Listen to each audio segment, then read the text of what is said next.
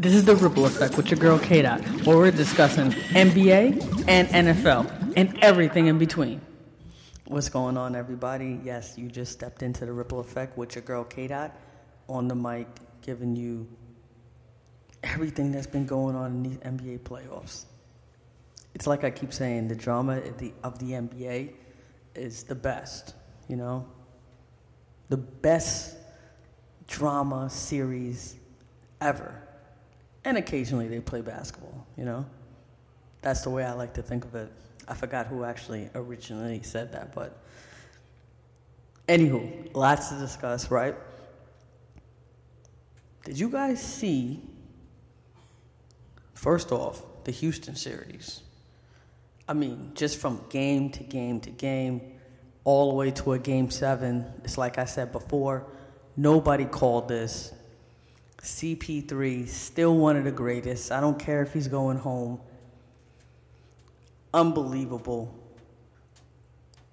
And for the record, I think that it is best that everybody kind of calms down on the James Harden doesn't play defense, because he's been known to show up as of late making defensive stops, even when he's having a terrible offensive night.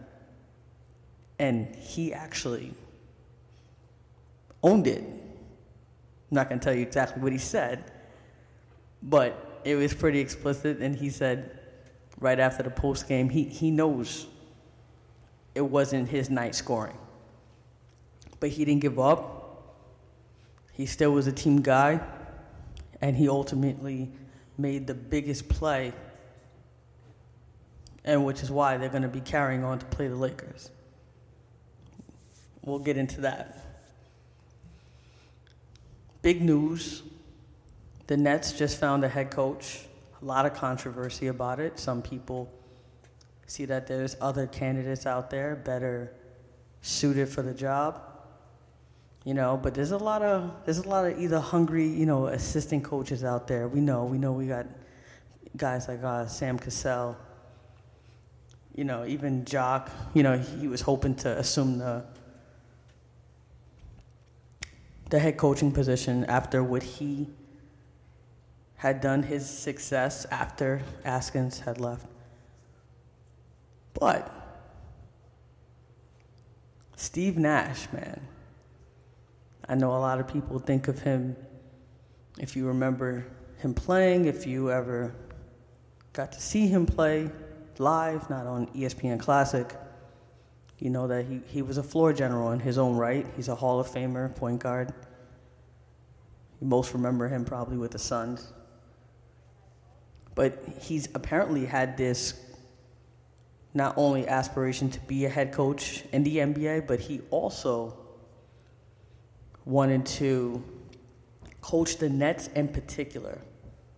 From what I've read, he's had a relationship with Kyrie Irving, so I'm sure that they've already went over this. You know, so that was smart. You know, I mean, NBA is all about relationships and building those relationships with, you know, different organizations, different players, especially like a Kyrie Irving. You know, I've heard him and Kevin Durant as well, you know, having some talks and such.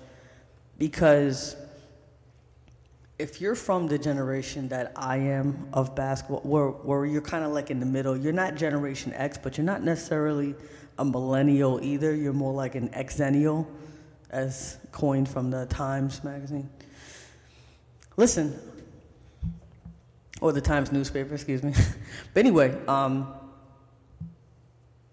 if you fit in the middle there, where I do, then you'll see where it's a little difficult when it comes to understanding why you would hire someone like Steve Nash, no coaching experience. You saw the Warriors do it with Steve Kerr. And after the firing of Mark Jackson, and we'll get into a little bit of why he was fired, even though that this was like 2014. It's okay because it's actually relevant. But you will see that it makes sense in the sense of the way you coach millennials nowadays, right? You have to be relatable. Now, don't get me wrong, there's still the few coaches, your Greg Popovich, he has his system, he has his way of thinking, but his way of thinking is still progressive. He has a female assistant coach, Becky Hammond. His thinking is still forward thinking, so he's still able to relate to the players while still keeping his old school, I'm not just going to start having my team chuck up a lot of threes because that's where the league is going. He still has his own foundation, his own concept, and it seems to be timeless. These guys still seem to be in the conversation, in the West, and they're not a team that you necessarily sleep on in the regular season, even when there's no stars really to speak of, outside of DeRozan, really. But when you look at the league, there's nobody, really tuning in, because there's a real star on there. There's not much intrigue there. But you can always say that the intrigue might more so be Greg Popovich, just because of how he coaches, how he keeps his team relevant. They still have a decent season.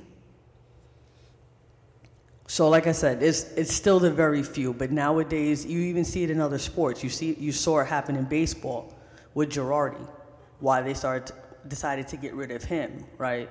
And we already know his credentials, but they said he had that inability to relate to millennials, which I found interesting.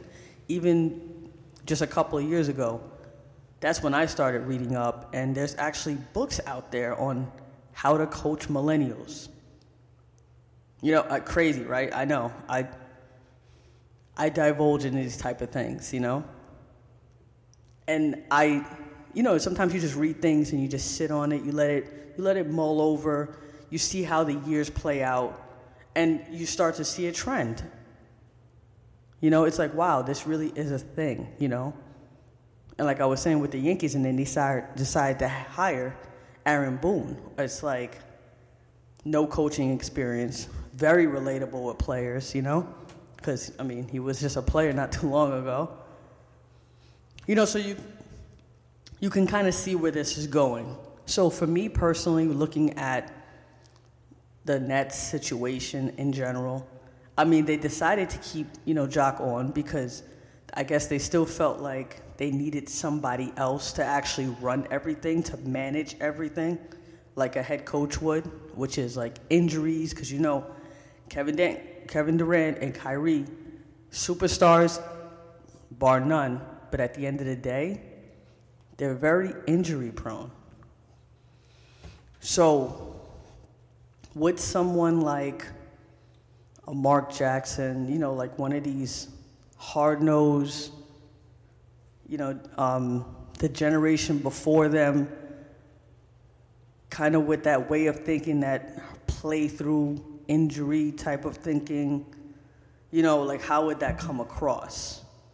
I'm not saying it could not work, because at the end of the day, you kind of will never know until you actually, try it. But I don't know. For me personally, just looking at the way that team is constructed, understanding the personalities, I didn't feel that would work. It made sense to kind of come with somebody that's new, fresh, personable, able to relate, and able to diffuse situations and not necessarily letting them blow up. Steve Nash, I feel, has that personality. He's not only just, someone who's played in the league, he's very respected throughout the league. From what I'm hearing right now, he was just announced as the head coach, and he's already talking about his role in social justice and how he plans on speaking out. So he's already thinking about next season. He's already thinking about what he plans on doing, when really inside the bubble, that was kind of what the NBA has manifested into. They've always spoken out, but, with the names on the jersey, on the court, the commercials, That's what the bubble was like. But here you have a brand new head coach already telling you where he stands and what he plans on doing from jump. You got to be a little impressed by that, or at least say, okay, this guy's already going to be on the same page because you already know how Kyrie feels. Because he wasn't with playing in the bubble, but if you have that coach that is already making, that proclamation, so to speak, to say, listen, this is what we're about. This is what Nets basketball. Yes, we're going to be competitive. Yes, we're going to be contending for a championship. But first off, before anything, social justice. He puts that at the forefront. I thought that was a smart move by the organization and Steve Nash himself. So with that being said, I obviously agree with it. Do I necessarily, want to see the Nets win all these championships and go off and do all these great things while I'm a Knicks fan? I mean, if I'm being biased, no. Why? But I'm trying to be objective, and if I'm looking at it, through an objective lens, I would say this was a smart move by the Nets. They've made really good moves, and you really have to manage these guys' minutes. When you have two superstars of that caliber, drawing up like the best play isn't gonna be like what makes you win the championship or not, I feel. Because you have two guys that can step up to that big moment, have already proven it. They've already won chips on different teams, and they've both come up with big shots. Kyrie wasn't the MVP when he did it because he was playing next to LeBron, but Kevin Durant was. But either way, you have two guys that could potentially be, MVPs if they went on to go as far as winning a series in the finals. So managing personalities, I feel like managing egos, managing tweets, because these guys, Twitter fingers on 1,000. They like to speak out a lot. You got Kevin Durant with a burner phone. That's how far he goes with his tweeting and on social media. I don't even know where these guys find their time, but those are the type of things you got to manage, and you have to understand that that's probably just what they're going to do. Just creating, if Steve Nash can do a good job in creating a culture, maybe taking their mind off of social media. Because you already know what millennials, and I kind of fit into that category. I don't know, I'm a little hesitant about saying I completely fit in.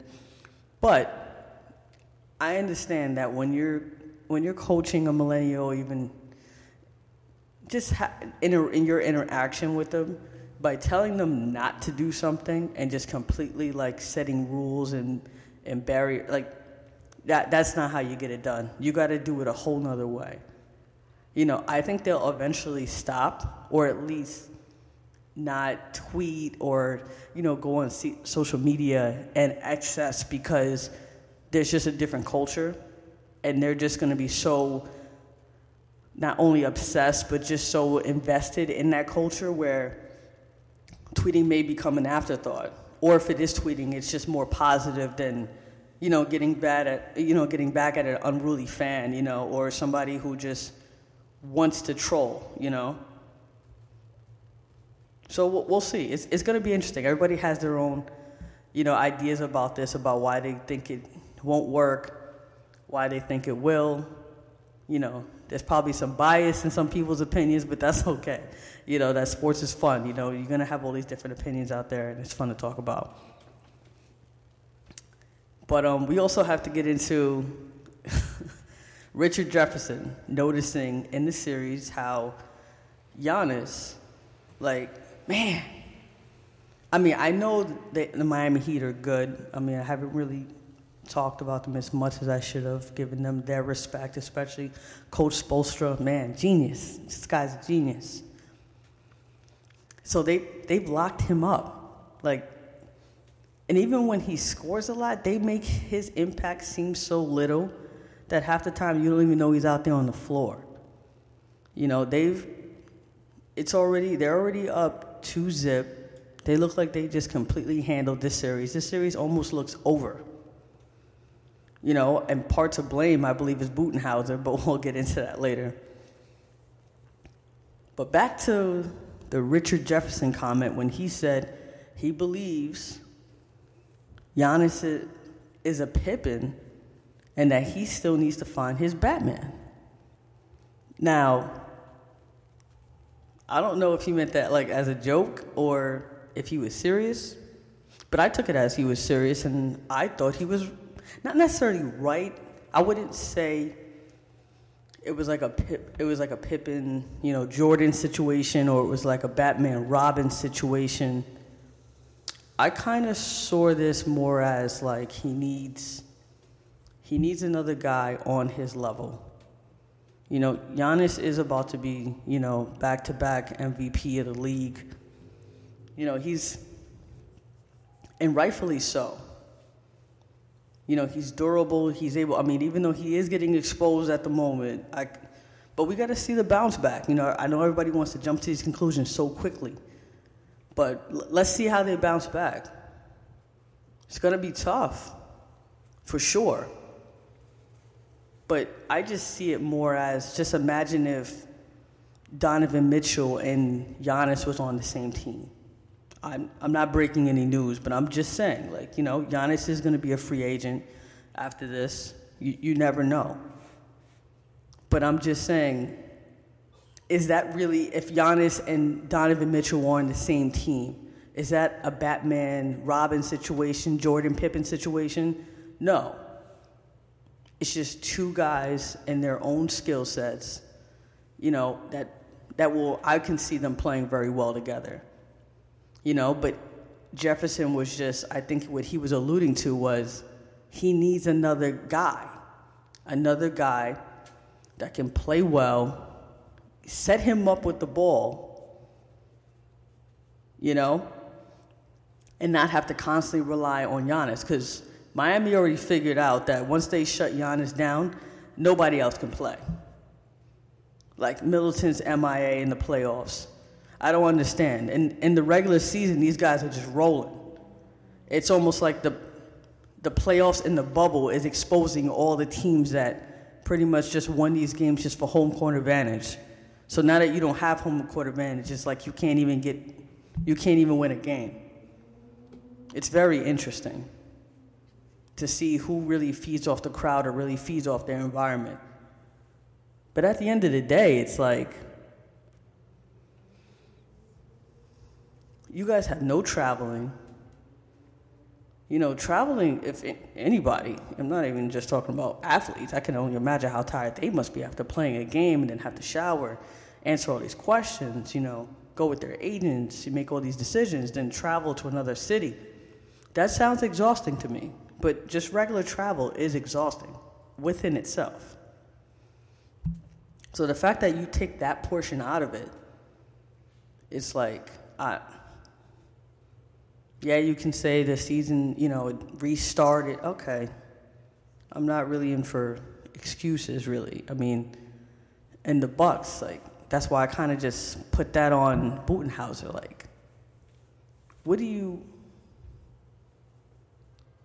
doing to make these adjustments, to make sure Giannis gets more touches? Giannis is more aggressive, getting to the free throw line, at least. You know, like,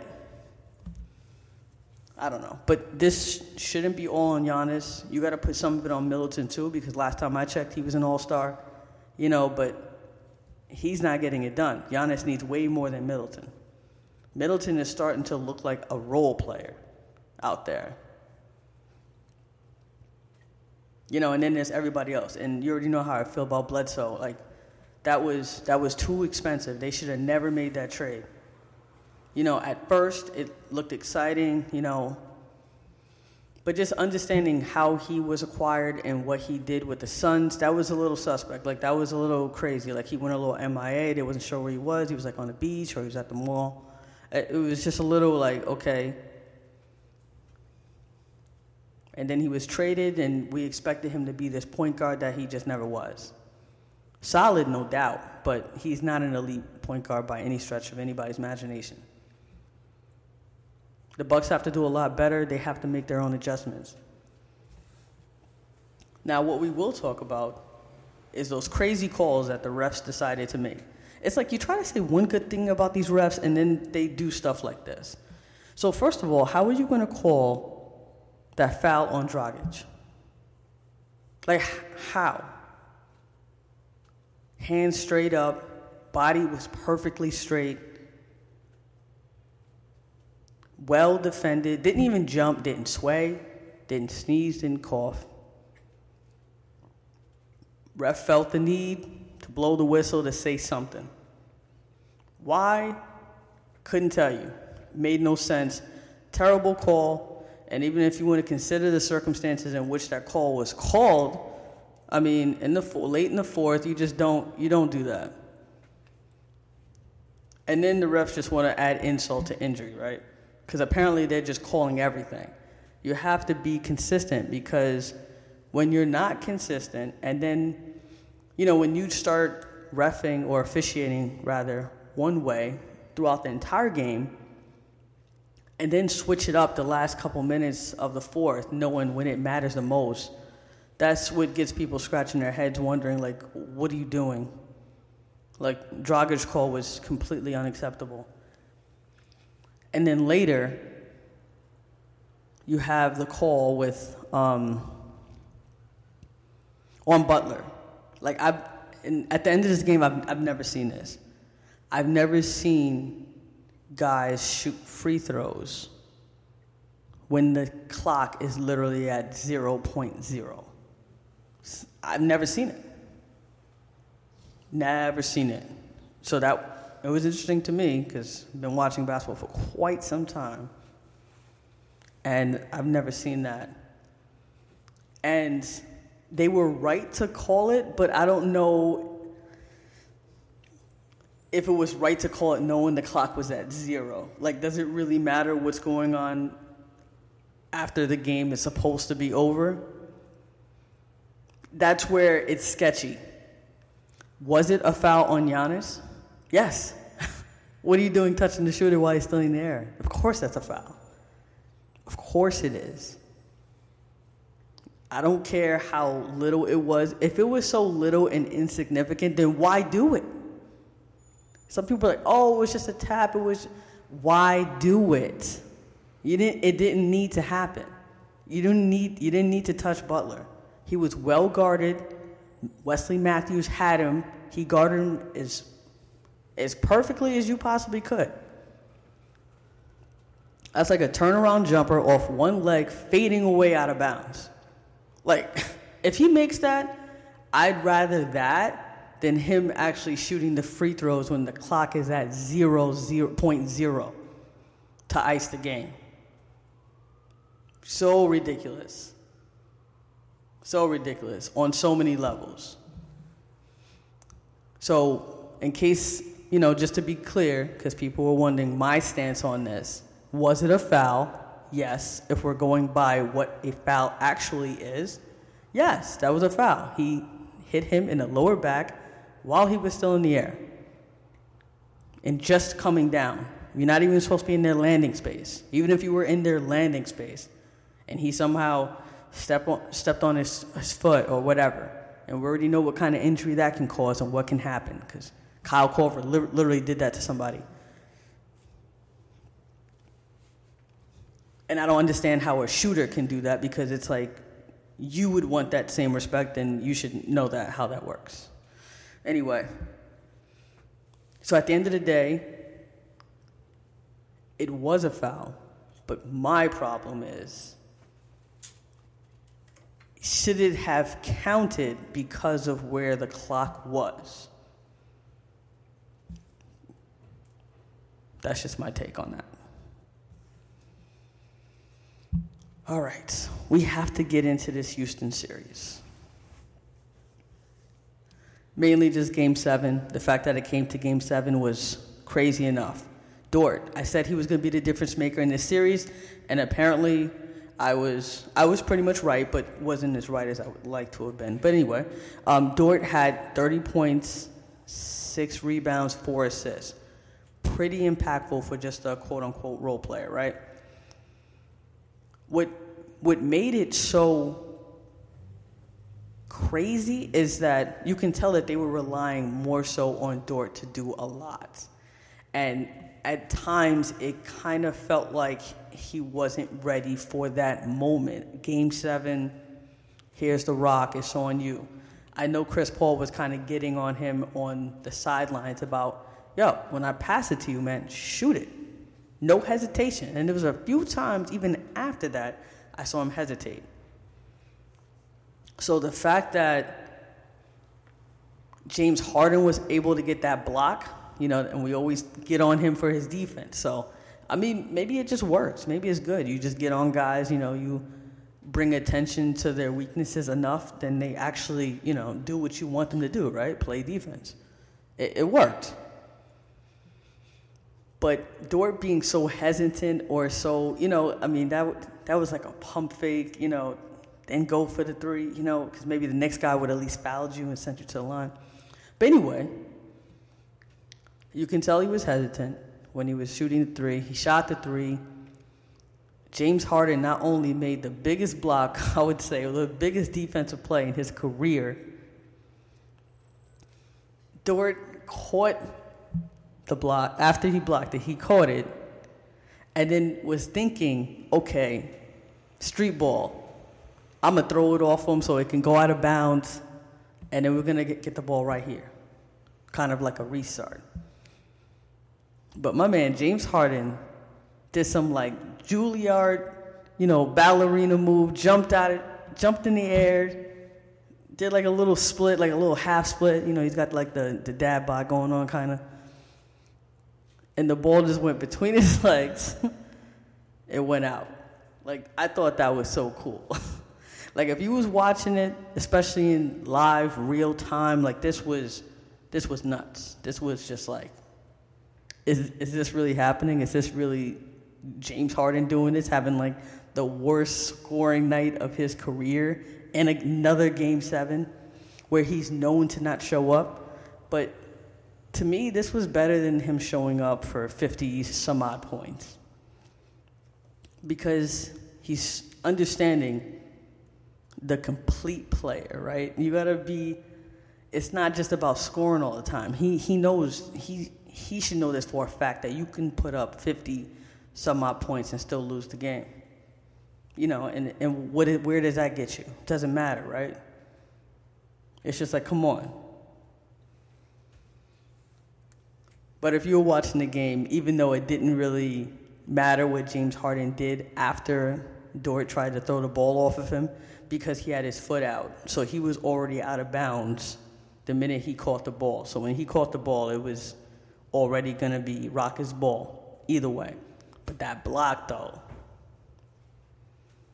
that was something. I mean, just the whole sequence. I mean, I really wish Chris Paul would have did it himself. I know that's not his game, but in the fourth, you're surrounded by a bunch of young guys. Man, you gotta be the one to put it on yourself. But I'm gonna break this down even further, right? Billy Donovan, Coach of the Year candidate. He lost to Nick Nurse. Rightfully so, but even then, I was like, I don't know. Billy Donovan has done so much that I wouldn't have been mad if he got it. He's done so much because this was supposed to be a rebuilding year with Chris Paul. Like, imagine that, a rebuilding year. And you're sitting here in a Game 7 series, with Harden and these boys, like, and Russell Westbrook, and P.J. Tucker, and Eddie House. Jeez. And this is what killed me the most. This is what we always put the blame on players or certain players for not showing up or whatever the case may be. Here I'm putting it on the coach. You have a young squad. You have some vets. By some, I mean probably 2 or 3. Now, the ones in particular I'm referring to is Chris Paul and Gallinari. Gallinari is somewhere around 6'9". He's smart with the ball. He's tall enough. So I'm referring to this out-of-bounds play, right? The very last play where they decided to go with Alexander. I mean, he has a long name, but skinny young kid has a very, very bright future.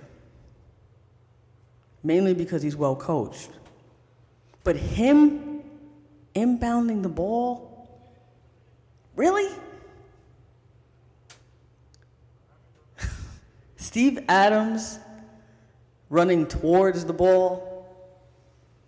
Really? Why wouldn't your that's how frustrating this is. Why wouldn't your game plan be Gallinari inbounding the ball, Steve Adams going towards the basket, Chris Paul, anywhere you want to put him? You only have 1 second you only have 1.1 seconds left. That's it. That's all you have. You used up all your timeouts. This is all you have. Why would you even put this kid in that particular situation to make the decision that he ultimately made, to pass it to Steve Adams? You can live with a guy like Gallinari throwing in the ball, giving it to Chris Paul, throwing up a shot, or even throwing it to Steve Adams, because hopefully he's running towards the basket for some type of alley-oop or some tap-in play. And if the ball doesn't go in, you could live with that. It's sometimes it just doesn't go your way. Understood. But I don't know, that it just seems such amateur hour, making that call for this kid to inbound the ball. And then worse, I think the other worst thing you probably could have done was obviously inbound the ball and the ball gets turned over, and then clock, that's it, game over. But the next worst option was definitely giving it to Steve Adams well beyond the three-point line. What was he supposed to do with that with 1.1 seconds left? He obviously panicked. He knew he didn't have much time left while he was on while he had to inbound the ball. So he was probably getting nervous. He didn't want to turn the ball over without even trying to get the ball in. You just put him in some crazy circumstances right there. Have Gallinari, he's poised, he's big enough, he would have made the right play. But I really hope that wasn't the game plan. You giving it to Steve Adams, and with respects to him, it's not about him, it's about his skill set and how much time you have left. I wouldn't even recommend it of throwing it into George Hill, because some people are saying George Hill. No, because he has a slow windup when he tries to shoot. I don't mind him shooting on any other time, but we only have 1.1 seconds. We need somebody who understands and who can shoot fast and as accurately as possible. So me personally, it would have been Gallinari inbounding the ball, pass it to Chris Paul, because he would have given us the best chance. That frustrated me to the max, because that was a simple coaching error. And I said, I did have Golden State taking it. I was almost right, almost. But at the end of the day, it's man, the coach, one of the finalists for Coach of the Year, this is definitely on you. And I said the only reason why I can see them losing this series is because of inexperience. It's because they have a young team And the details in the NBA playoffs matter the most. It's attention to details, which would have been understanding the moment of how much time you had left, looking at your guys, understanding their skill sets,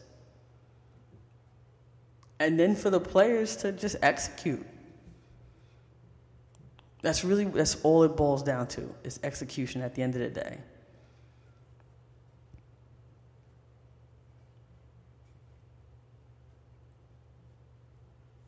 Man,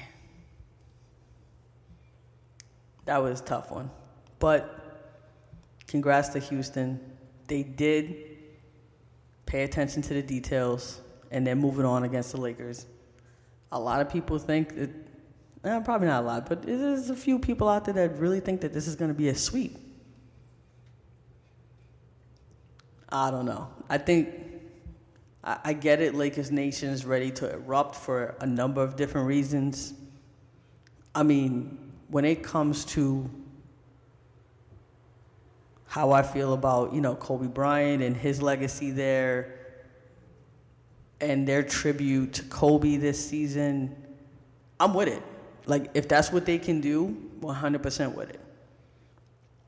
But if I'm going to be realistic and just look at how these teams match up basketball-wise, not to mention, yes, the Rockets are significantly smaller, but the Lakers have a pattern of not being consistent. And the health of Anthony Davis is going to matter because he gets banged up pretty easily. His game is a lot of finesse at that. PJ Tucker and the rest of them are going to be muscling him up. Maybe we might see a Tyson Chandler appearance. I think you're going to have to, though, at some point, because you have McGee out there, you have Dwight out there, and then you have Anthony Davis. That's a lot of, you're talking about a lot of 7-footers, So you already know what that dynamic can be. And if they try to have them all out on the floor for one, I always wanted to see that, to see exactly how that would look. I think they did that like 1 or 2 times. Frank Vogel did that. And it's really out there with LeBron, because then it's like LeBron could just pick his poison, who he wants to throw the alley up to. And if he has Davis on the perimeter, which he loves to be, he likes shooting those threes, he spreads the floor, But then you're, a liability on the other side because you're going to have guys just running around them. But it's going to be interesting. It's not going to be a sweep. I think we need to come back down to earth. I mean, if it is, that would really surprise me. That means that the Lakers are just picking up right where they left off. They had a nice rest, after the Blazers. But the thing is, they're not going to be playing against a depleted team like the Blazers were and injured. They're playing against a team that has had a long series, yes, but a tested series. When you're tested in a series, that builds confidence.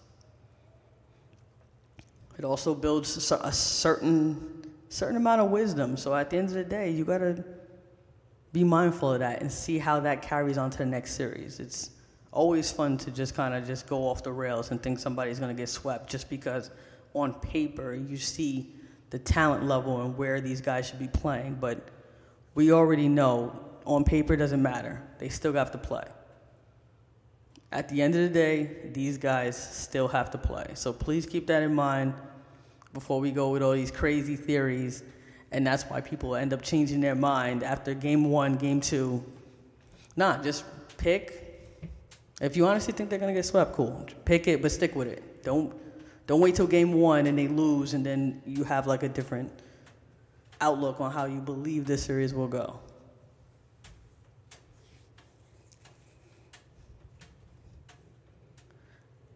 But man,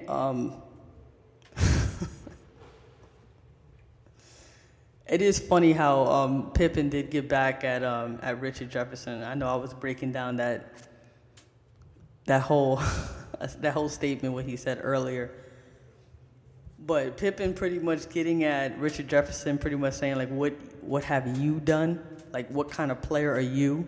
Like, who resembles you at the moment? You know, just taking shots, like, because he was trying to say, like, listen, I'm not Giannis. I'm not a back-to-back, you know, MVP of the league, you know? And he isn't me, you know? And they're just throwing jabs right back at Richard Jefferson, you know? I mean, you know that's coming.